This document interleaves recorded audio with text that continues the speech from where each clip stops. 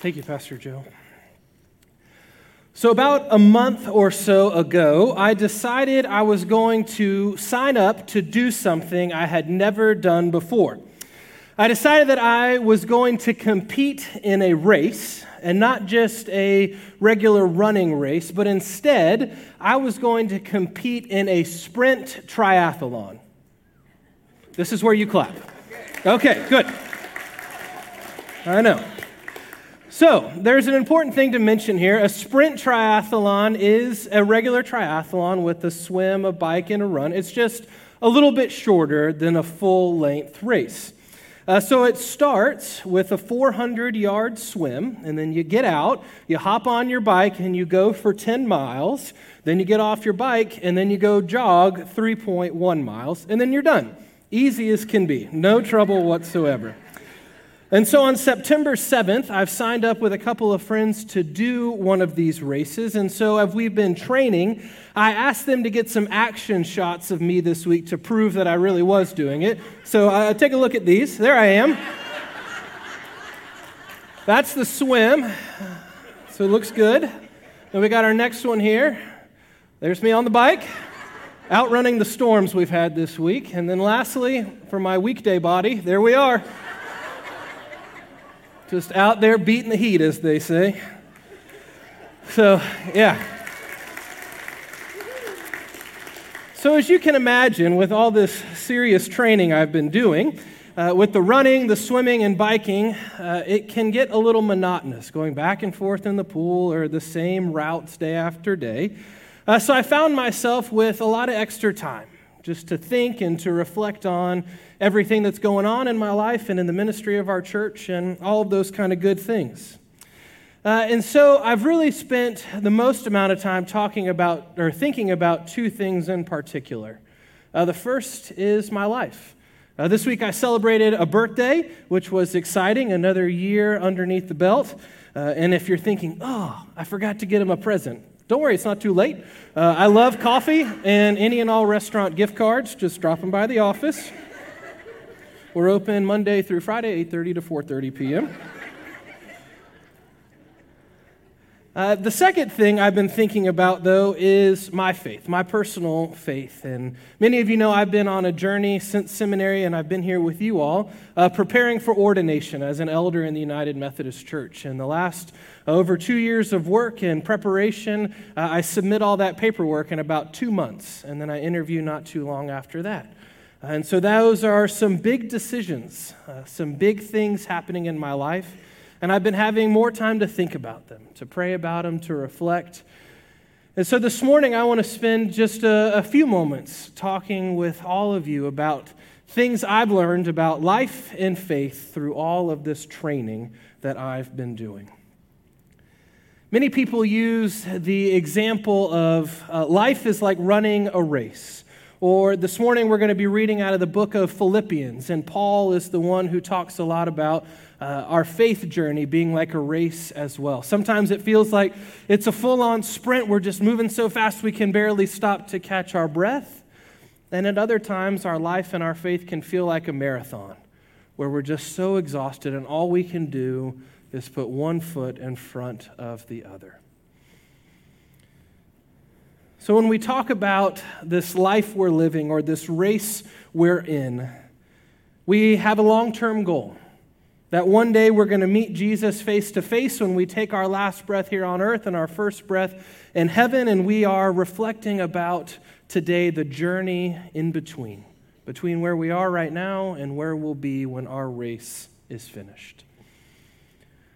So I want to invite you to get your teaching notes out of your bulletin. If this is your first time here, there's a slip of paper in there and a good place to take notes. And if you feel the Spirit moving in you or speaking to you, I invite you just to jot that down. There's some fill in the blanks and some open-ended questions for you to reflect on this afternoon and throughout this week. So the first thing I've learned about life and faith is this, that training and practice are important. And when we think about how training and practice are important, two other things come to mind. The first is that we need the proper gear. We need the proper gear. And the second is we need to have a plan on how we're going to do all of this practice and training. So, for example, when I think about the race I'll do in September, I obviously need a bike, I need the pump, a helmet, because safety first, always, some water. Then I've also got my running shoes here. Man, if you all could see the bottom, they just are weak. They have had so many miles put on them. I hate running. It's my least favorite part. And then I've also got my swim caps and my goggles here. I've got the gear I need to be able to compete in the race. But when we think about our faith, there's some certain gear we need as well if we're going to grow and if we're going to practice our faith. The first one that comes to mind as an idea of gear we need is a Bible. We all need our own Bible that we can read from, ideally daily, and be rooted with God's Word as our foundation. And if you don't have your own Bible or you have a Bible you haven't read in a long time because it's hard to read, I just want to remind you that out at our Welcome Center in the lobby, we have Bibles that we would love to give as our gift to you. Free of charge, just take one with you as you go so that way you can spend some time in the Word every day. A second piece of gear I think we need as believers is a space where we go to pray. Ideally outside of here on Sunday mornings. Whether that's in your car or on your patio, a place where you can go just to spend some time with you and God in prayer. An idea I have that maybe some of you don't know about is right here on our church campus, we have a prayer room, a space that is totally dedicated to prayer. If you go out this side of the sanctuary down the hallway by the fellowship hall, you'll see this. And then on the left side, you'll see a door that says that, prayer room. And if you go inside, it looks like this. It's a small place with a small altar and a kneeler, a beautiful mural, and it's very dimly lit, and we've got a variety of prayer books in there. If you've been looking for a place where you can just go and have some quiet time, come by the church office anytime, and we'll lend you a key, and you can go down there and have that place to pray. You can also come in here during the week if you'd like, or one of our chapels or somewhere on our grounds. We've got to have a place to pray. And then the third piece of gear I think we need for our faith is this. We need something to study, something other than just Scripture to help us learn, to help us grow. So that could be a Bible study. It could be utilizing Right Now Media, the online tool that we just bought as a church with over 10,000 Bible studies that's available to every person right on your smartphone or your tablet on your computer. You could go on our church website to get access to that today for absolutely free. So for our faith, we need a Bible, a place to pray, and something to study along with the Scriptures. If we want to succeed with our practice and our training, we need to have the right gear. We don't want to injure ourselves or anyone else in the process. And the second thing we need if we're going to be successful with the practice and training is we need a plan. On the screen, this is an example of a piece of paper that someone gave me when we started. It just tells me everything I need to do for the next 12 weeks to get ready for the race. It totally takes my thinking and planning out of it. I can just show up and I know what I need to do to reach my goal. And have I missed a day in all of this training? Of course. But I think that's part of the process as well. Even when you miss a day or you get off track, to get back right the next day, to keep going and to keep moving forward. And the same goes with our faith. We need to have a plan. We need to set some goals. We need both short-term goals and long-term goals. So for my race, an example can be, I'd love to be able to run a whole mile without needing to stop and breathe heavily and walk. Or it could be, I'd love to be able to ride my bike for 3 miles without my legs feeling like they're on fire. But a long-term goal for the race could be just simply finishing that triathlon without dying. That's literally my goal. The time does not matter. Just let me make it. But when it comes to our faith, we also need some short-term and some long-term goals. An idea of a short-term goal could be for you to take a step out of your comfort zone and maybe join a Bible study or a Sunday school class or a small group sometime this fall when we start talking about all the new classes and opportunities. Another short-term goal could be to make a commitment to read one chapter out of a book of the Bible every day for a week. See if you can do it for a week, and then next time try for 10 days in a row. Just some short-term goals that we can accomplish to move forward and to grow. Another idea I wanted to share with you, if you're new to reading Scripture daily, or that's not something you know a lot about, or you're just getting started, on your phone or your tablet, you can get the Bible app, and there are plenty of studies and plans you can use on that app. But what I'd also encourage you to do is you can get it to send you a notification every day at whatever time you pick of the verse of the day. And that is such a wonderful thing, because even if we get busy or we forget or something comes up, at least there is one verse of Scripture for us to read and reflect on every day. Maybe that's an opportunity for you, a short-term goal that you could commit to. There's a passage of Scripture from the book of Philippians, the second chapter, verses 12 through 16. And this is Paul writing this letter to the Philippians, and I want to read these few verses to us on the screen. It says, "Dear friends, you always followed my instructions when I was with you. And now that I am away, it is even more important. Work hard to show the results of your salvation, obeying God with deep reverence and fear. For God is working in you, giving you the desire and the power to do what pleases Him. Do everything without complaining and arguing, so that no one can criticize you. Live clean, innocent lives as children of God, shining like bright lights in a world full of crooked and perverse people.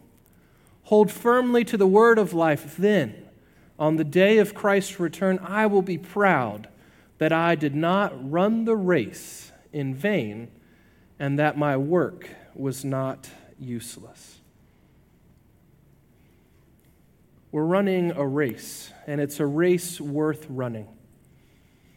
God is working in each of us. That's what that scripture tells us. God has a purpose and a calling for each of us in this life. And the journey we're on is to figure out what that looks like every single day. Because it can change. It can morph into something different at different seasons in our life. But God is calling us to run this race. So the first thing we've learned is that training and practice are important, that we need the proper gear, we need a plan, and we need some long-term and short-term goals.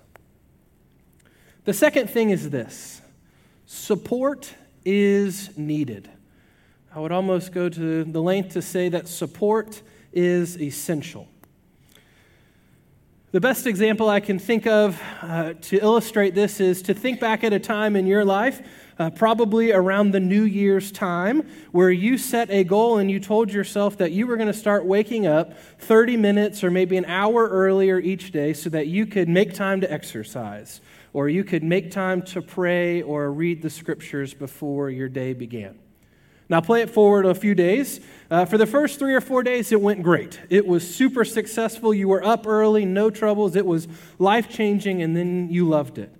And then day 5 or 6 rolls around, that alarm goes off, and it's a little too loud, or it's a little too early. And you slap that snooze button, you say, "I'll do it tomorrow." And tomorrow rolls around, and that rarely ever happens. But replay that story. And think about if you would have involved someone else in the equation other than yourself. If you would have got a friend or a family member to say, "Hey, every Wednesday for the next 6 weeks, let's meet at the Panera early in the morning on Wednesdays, and let's just read Scripture and pray together." Or if you've got somebody that says, "Hey, I'll meet you down at the park and we'll walk together 3 mornings a week before we start our days." You're a lot more likely to be successful because somebody is counting on you. Somebody is waiting for you in that place. The support is necessary if we're going to achieve our goals. The accountability piece of it is incredibly important. The same rule applies when it comes to our faith. I think oftentimes we start to believe this lie that our relationship and our faith is only about our personal relationship with Jesus Christ. It's just about me and Jesus. But that's not true. As Christians, this religion we have, this Christianity we believe in, it's a group thing. It is a community of believers called the body of Christ. We all have a role to play. We all have different gifts. And the wonderful thing about support and accountability is look around at how many people are here today. We know at some point in our lives we're all going to stumble. We're all going to fall down, and we might get an injury on this race we're running. But the wonderful thing about our faith and our church community is there's so many people here that are on that race with us, and they're going to be there to pick us up. They're going to be there to encourage us and say, we've still got a ways to go. Keep moving forward. Another reason the accountability is helpful is because we're able to share tips and tricks with our friends that are on the race with us. I think about as I've trained for my race, I've had folks teach me ways to control my breathing better so I can run for a longer distance, or ways to improve my strokes so I can glide through the water much easier. But I also think about my mentors in the faith, folks who have gone to church and who have been Christians for so much longer than I have, who have told me ways to more effectively read and understand Scripture. Or when I get into a spiritual rut, I can say, help, I just don't know how to take that next step forward. And they can say, I've been there before, and let me tell you what worked for me. We need folks who have run this race before to pour into us, to show us the way, to hold us accountable, and to support us. I turn back to another passage in the book of Philippians, this time in the first chapter, verses 27 to 30, and it'll be on the screens. It says this, above all, you must live as citizens of heaven, conducting yourselves in a manner worthy of the good news about Christ. Then, whether I come and see you again or only hear about you, I will know that you are standing together with one spirit and one purpose, fighting together for the faith, which is the good news. Don't be intimidated in any way by your enemies. This will be a sign to them that they are going to be destroyed, but that you are going to be saved, even by God Himself. For you have been given not only the privilege of trusting in Christ, but also the privilege of suffering for Him. We are in this struggle together. You have seen my struggle in the past, and you know that I am still in the midst of it. In this journey, there will be struggle. As Paul is writing this letter, he sits in a jail cell, but yet he continues to support the people that he's writing this letter to. He holds them accountable and says, even though this is my situation, I want to push you forward to keep preaching the gospel and to stay true to the faith. Paul knew the importance of encouragement and support. And we need to remember that as well as we run this race. The third and the final thing that I've learned with all this training is this, that humility and perseverance are required. Perhaps you'll remember that it is July right now. It's been very hot every day. It's also been very humid, and these storms have been quite nasty over the last couple of weeks. And so when I think about those circumstances outside, and then I think about the recliner I have in my 73-degree house not too far from a refrigerator, it can be difficult to pick the exercise on some days. But the perseverance is required if we're going to accomplish our goals. You see, the reality is I can buy all the gear. I can have all the things. I can have my training plan. I could get workout partners and get all the support I need. But ultimately, I have to make the decision to go and do the work. The same with our faith. We can have all the best intentions in the world. We could lay out our church clothes on Saturday night. We can set our alarms. We can make a hearty breakfast. but we still have to persevere to get in the car, to come here, and to come to worship, or whatever other ministry it is that we participate in. They say that 80% of success is just showing up. So I think when we think about our life and our faith and the goals we have, even if we don't know where to turn or what the next step is, showing up is important. And the last thing is this: in faith and in life, humility is required. And this is perhaps the most important thing I'll say this morning, and I want to read again from the book of Philippians in the 2nd chapter, verses 3 through 5. It says this. Paul writes this about humility. Don't be selfish. Don't try to impress others. Be humble, thinking of others as better than yourselves. Don't look out only for your own interests, but take an interest in others too. You must have the same attitude that Christ had. In this life, there are always going to be people that can run faster than us. There will always be people who can swim or bike a farther distance. There's always going to be people who have more scripture memorized than us. There's always going to be people who go to church more than us, or people who like to talk about how much they serve and how they do it more than we do. That's life. But as Christians, can we not recognize that while the journey is important, the destination is so much more important? And when we're on this journey, can we not practice humility every step of the way? Can our legacy be how well we loved and how well we served?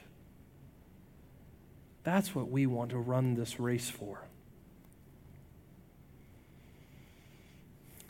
In our time this morning, we've talked about how we need to train and we need to practice. We need to have gear, we need to have a plan, we need to set goals. We talked about how support and accountability are so important, and then the last thing we said is that humility and perseverance are required. And when it comes to my personal faith, there are a lot of short-term goals that I have. I wish I could be a little more patient. I wish I was a little less judgy at times. I wish I was better at the spiritual discipline at fasting. Those are just a few examples on a long list of things I'm working on. But to close, I want to share with you what my number one lifetime long-term goal is. It's the one thing I would do anything to make sure I could accomplish it. My goal is that when I finish this race on life, on this earth, and I take my last breath here and I'm standing before God, and for the final judgment, I hope to hear God say to me, "Well done, my good and faithful servant." My grandfather, also named Robert Bledsoe, who was a United Methodist pastor, he passed away almost a decade ago now. And at our family grave plot in Ocala, a couple hours north from here, there's a bench. And I've got a picture of it here, and it says just that right near his grave. "Well done, my good and faithful servant." And I'd like to think that when he took his last breath here and he stood before God, and I can somewhat say pretty confidently that I know he heard those words as well. It's my long-term goal to hear those words as well. What is your long-term goal for this life and for your faith? What's your plan? Do you have the gear you need? Do you have the support you need? My friends, this race is a race worth running if we're serving Jesus. Let's pray together. Oh God, we thank you for who you are. We thank you for the gift of your Son, Jesus Christ, and that you walk, jog, run, pedal, and swim with us each step of the way. That God, even when we fall down or we stumble, you are there to pick us back up. and your Holy Spirit encourages us as we continue to run this race. And may we remember that humility and perseverance is required. We love you, God. And all of God's children said, Amen.